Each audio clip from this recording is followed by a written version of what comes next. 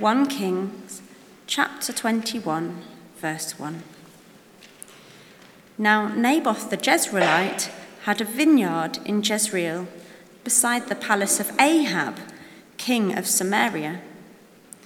And after this, Ahab said to Naboth, "Give me your vineyard, that I may have it for a vegetable garden, because it is near my house, and I will give you a better vineyard for it, or, if it seems good to you, I will give you its value in money."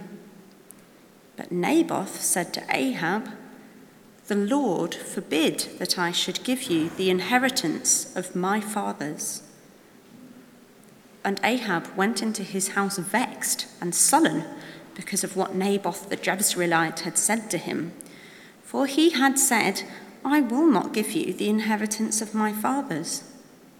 And he lay down on his bed and turned his face and would eat no food.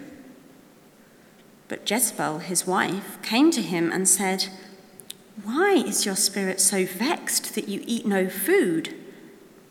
And he said to her, "Because I spoke to Naboth the Jezreelite and said to him, 'Give me your vineyard for money, or else, if it please you, I will give you another vineyard for it.' And he answered, 'I will not give you my vineyard.' And Jezebel his wife said to him, 'Do you now govern Israel? Arise and eat bread, and let your heart be cheerful. I will give you the vineyard of Naboth the Jezreelite.' So she wrote letters in Ahab's name and sealed them with his seal. And she sent the letters to the elders and the leaders who lived with Naboth in his city. And she wrote in the letters, 'Proclaim a fast and set Naboth at the head of the people, and set 2 worthless men opposite him, and let them bring a charge against him, saying, "You have cursed God and the king." Then take him out and stone him to death." And the men of his city, the elders and the leaders who lived in his city, did as Jezebel had sent word to them. As it was written in the letters that she had sent to them, they proclaimed a fast and set Naboth at the head of head of the people. And the 2 worthless men came in and sat opposite him. And the worthless men brought a charge against Naboth in the presence of the people, saying, "Naboth cursed God and the king." So they took him outside the city and stoned him to death with stones. Then they sent to Jezebel, saying, "Naboth has been stoned, he is dead." As soon as Jezebel heard that Naboth had been stoned and was dead, Jezebel said to Ahab, "Arise, take possession of the vineyard of Naboth the Jezreelite, which he refused to give you for money, for Naboth is not alive, but dead." And as soon as Ahab heard that Naboth was dead, Ahab arose to go down to the vineyard of Naboth the Jezreelite to take possession of it. Then the word of the Lord came to Elijah the Tishbite, saying, "Arise, go down to meet Ahab, king of Israel, who is in Samaria. Behold, he is in the vineyard of Naboth, where he has gone to take possession. And you shall say to him, 'Thus says the Lord, have you killed and also taken possession?' And you shall say to him, 'Thus says the Lord, in the place where dogs licked up the blood of Naboth, shall dogs lick your own blood.'" Ahab said to Elijah, "Have you found me, O my enemy?" He answered, "I have found you, because you have sold yourself to do what is evil in the sight of the Lord. Behold, I will bring disaster upon you. I will utterly burn you up, and will cut off from Ahab every male, bond or free, in Israel. And I will make your house like the house of Jeroboam the son of Nebat, and like the house of Baasha the son of Ahijah, for the anger to which you have provoked me, and because you have made Israel to sin." And of Jezebel the Lord also said, "The dogs shall eat Jezebel within the walls of Jezreel. Anyone belonging to Ahab who dies in the city, the dogs shall eat, and anyone of his who dies in the open country, the birds of the heavens shall eat."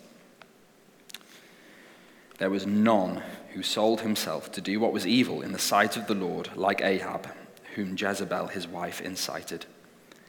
he acted very abominably in going after idols, as the Amorites had done, whom the Lord cast out before the people of Israel. And when Ahab heard these words, he tore his clothes and put sackcloth on his flesh and fasted, and lay in sackcloth and went about dejectedly. And the word of the Lord came to Elijah the Tishbite, saying, "Have you seen how Ahab has humbled himself before me? Because he has humbled himself before me, I will not bring the disaster in his days, but in his son's days I will bring the disaster upon his house." So, sometimes God gives us great examples to follow in his word. The faith of Abraham, the determination of Moses, the leadership of Joshua. At other times, God gives us warning examples to avoid, and this true story is the latter. It sounds a bit like something out of a Shakespeare tragedy, doesn't it? A weak king corrupted by greed, led astray by his scheming wife to become complicit in conspiracy and violence, an ominous prediction of inevitable consequences, and the offending royal eventually humbled. But if you've ever been to see Macbeth or one of the other Shakespeare tragedies, you don't get much sense of mercy, forgiveness, or grace. And if there's one thing I want you to take away from the story of Naboth and King Ahab today, it's that our God is full of mercy, forgiveness, and grace. We're going to look at King Ahab and his interactions with three people. First, we've got King Ahab and Naboth. Just a bit of brief background on King Ahab. 1 Kings chapter 16, verse 30 says that King Ahab was the worst of all the kings of Israel, that he did evil in the sight of the Lord more than all who were before him. He married Jezebel, who followed false gods instead of the one true God. He worshipped other gods too, and he even built altars to idols in Israel. So he's the worst of the worst. And the story of Naboth's vineyard is a case in point. King Ahab is wandering through Jezreel, not far from his palace. He sees a vineyard which belongs to a man called Naboth and wants it. So, being the covetous, spoilt king that he is, he asks Naboth to give it to him in exchange for money, or what King Ahab describes as a better vineyard. But in contrast to King Ahab, Naboth trusts God.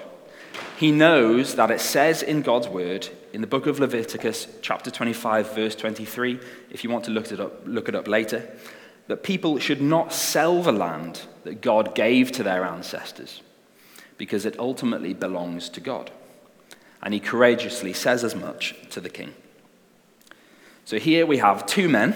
The first, King Ahab, is in a position of great power and uses that power to intimidate and bully. Ahab mentions his palace and throws money at Naboth. The second, Naboth, is a landowner, so fairly wealthy and influential, but he speaks the truth in love, submitting to God's will and boldly standing up for God's word. Let me ask you this. Which of these two people do you see more of yourself in? Perhaps you're in a position of power. Admittedly, not in Buckingham Palace, but maybe you're someone's boss at work, or part of a local committee, or a governor in a school, or even a parent or a grandparent. How do you use your authority and influence? Is it to make gains for yourself, like King Ahab, or to model honesty, integrity, and obedience to God's word, like Naboth? Ahab goes off sulking to his palace, lying on his bed and refusing to eat after speaking to Naboth. And the next interaction of Ahab's that we're going to look at is with Jezebel. A bit of context for Queen Jezebel. 1 Kings 18 tells us she massacred the prophets of Israel. We don't quite know how many, but it must have been quite a lot, because we know about 100 of them were kept safe, hidden in a cave. Meanwhile, the prophets of Baal and Asherah, false gods which were objects of idolatrous worship, ate with her at her table in pride of place. Jezebel was so evil that Jesus uses her name as a byword for sin and idolatry in the letter to the church in Thyatira in Revelation chapter 2. So Jezebel goes to King Ahab and sees him lying on his bed, totally passive and in a childish grump. He explains to her what happened with Naboth in verse 6, but notably leaves out the God-honoring reason why Naboth said no. Perhaps he's already forgotten because he's so wrapped up in his own greed, or perhaps he's too embarrassed to mention the true God of Israel in front of his idolatrous wife. Jezebel then begins to weave a web of deceit. She essentially accuses Ahab of being a weak king in verse 7, and if we're honest, she's right. He's strolling around, coveting vineyards, rather than governing the people with justice and humility. He's sinking into a huff, even refusing to eat, instead of modeling wisdom, compassion, and self-sacrifice.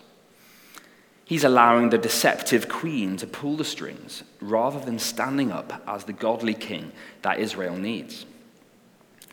And pull the strings she does. While Ahab does nothing, Jezebel promises to get him what he wants. She cooks up a vile scheme to get Naboth killed for blasphemy and treason, writing letters in Ahab's name and roping in corrupt associates. Her thugs stone Naboth to death, all while Ahab stands by. In this awful plot, Jezebel couldn't be more underhanded, sneaky, and cunning, and Ahab is firmly in the back seat. And the plan works a treat.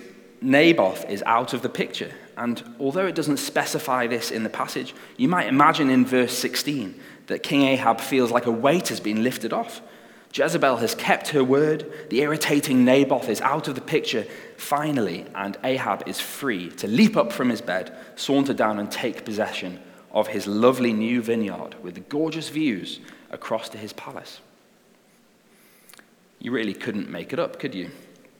It's a flagrant abuse of power in stark contrast to Naboth's courage and faithfulness. Ironically, Naboth is dishonestly murdered for blasphemy and treason.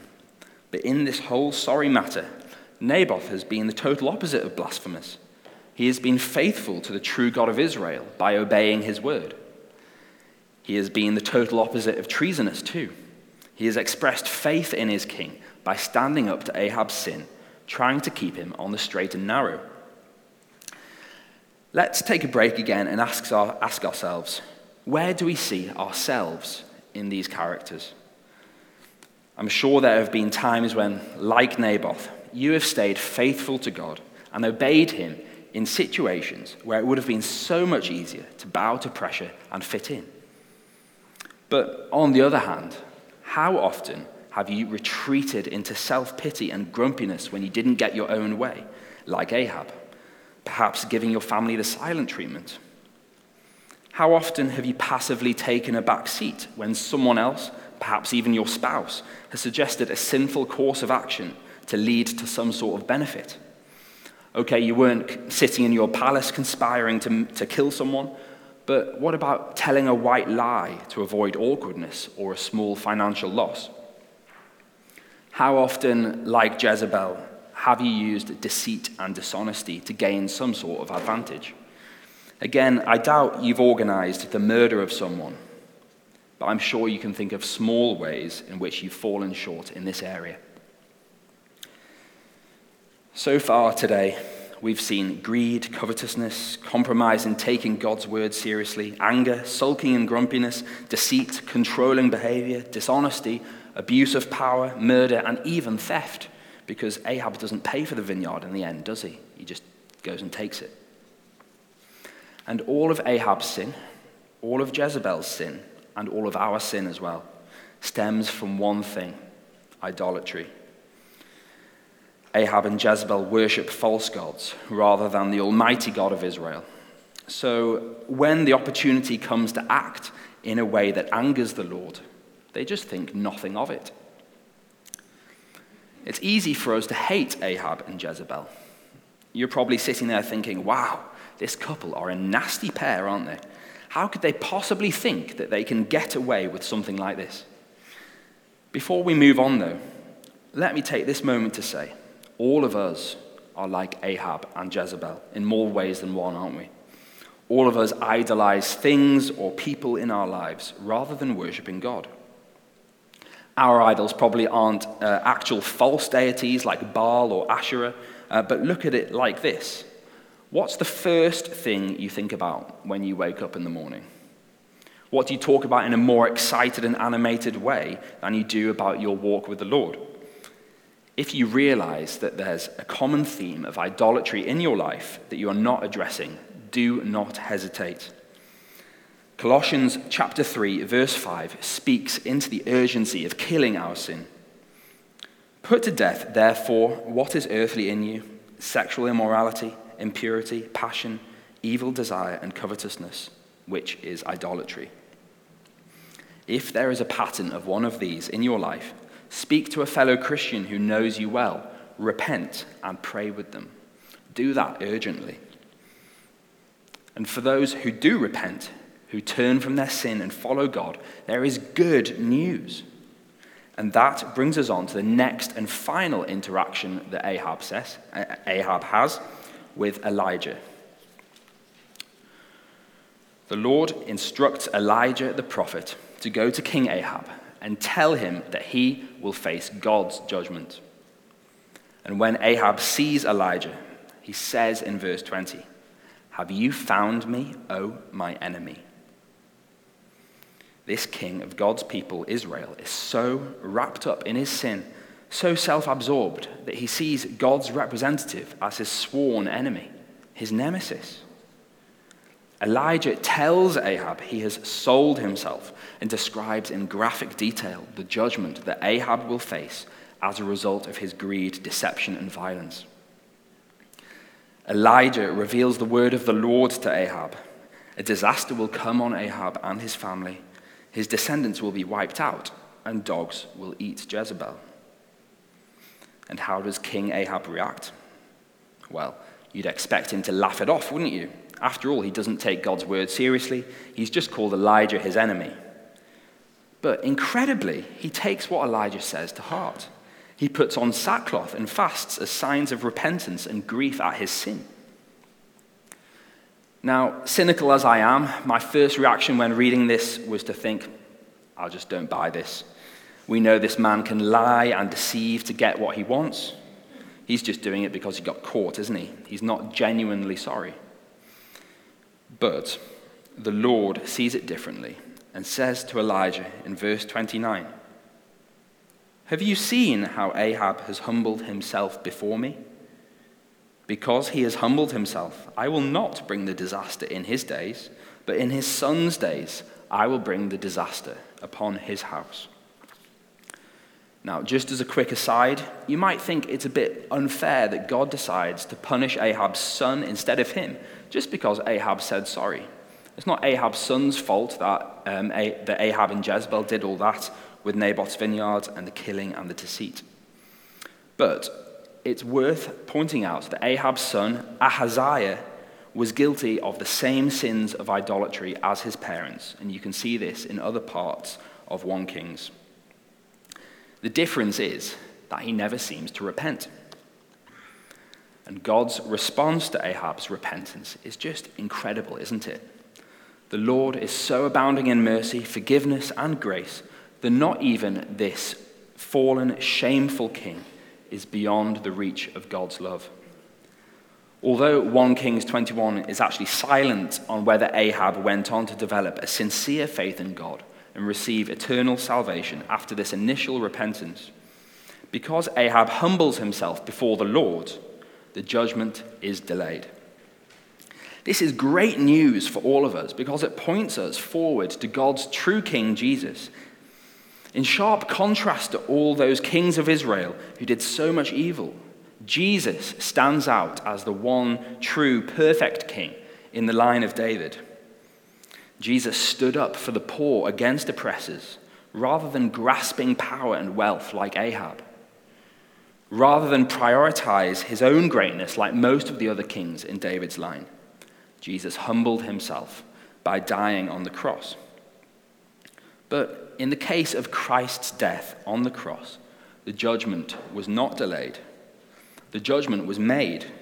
God's wrath was borne by Jesus Christ so that those who repent, who turn away from their sin and turn to Jesus, are saved from God's fair and just judgment. Just as God showed his mercy in delaying his punishment of Ahab, he showed us his mercy by bringing his punishment on his son, Jesus.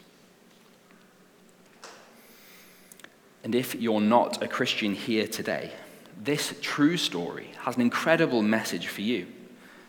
Perhaps you see some of yourself in Ahab or Jezebel, the greed, the selfishness, the dishonesty. And the Bible tells us that God will eventually bring his eternal judgment on all who do not repent and turn from their sin. But another part of the Bible, 2 Peter chapter 3, verse 9, tells us that the Lord is not slow to fulfill his promise, as some count slowness, but is patient toward you, not wishing that any should perish, but that all should reach repentance. It's great news. God is patient. He is holding off on this judgment in his great mercy, giving everyone the opportunity to repent, follow Jesus, change their ways, and be saved. So please do that today, because God is merciful, forgiving, and gracious. He is also totally trustworthy. Through Elijah, God told Ahab exactly what would happen because of his sin, and eventually it comes to pass. In 2 Kings chapter 9, Jezebel is killed in gruesome circumstances.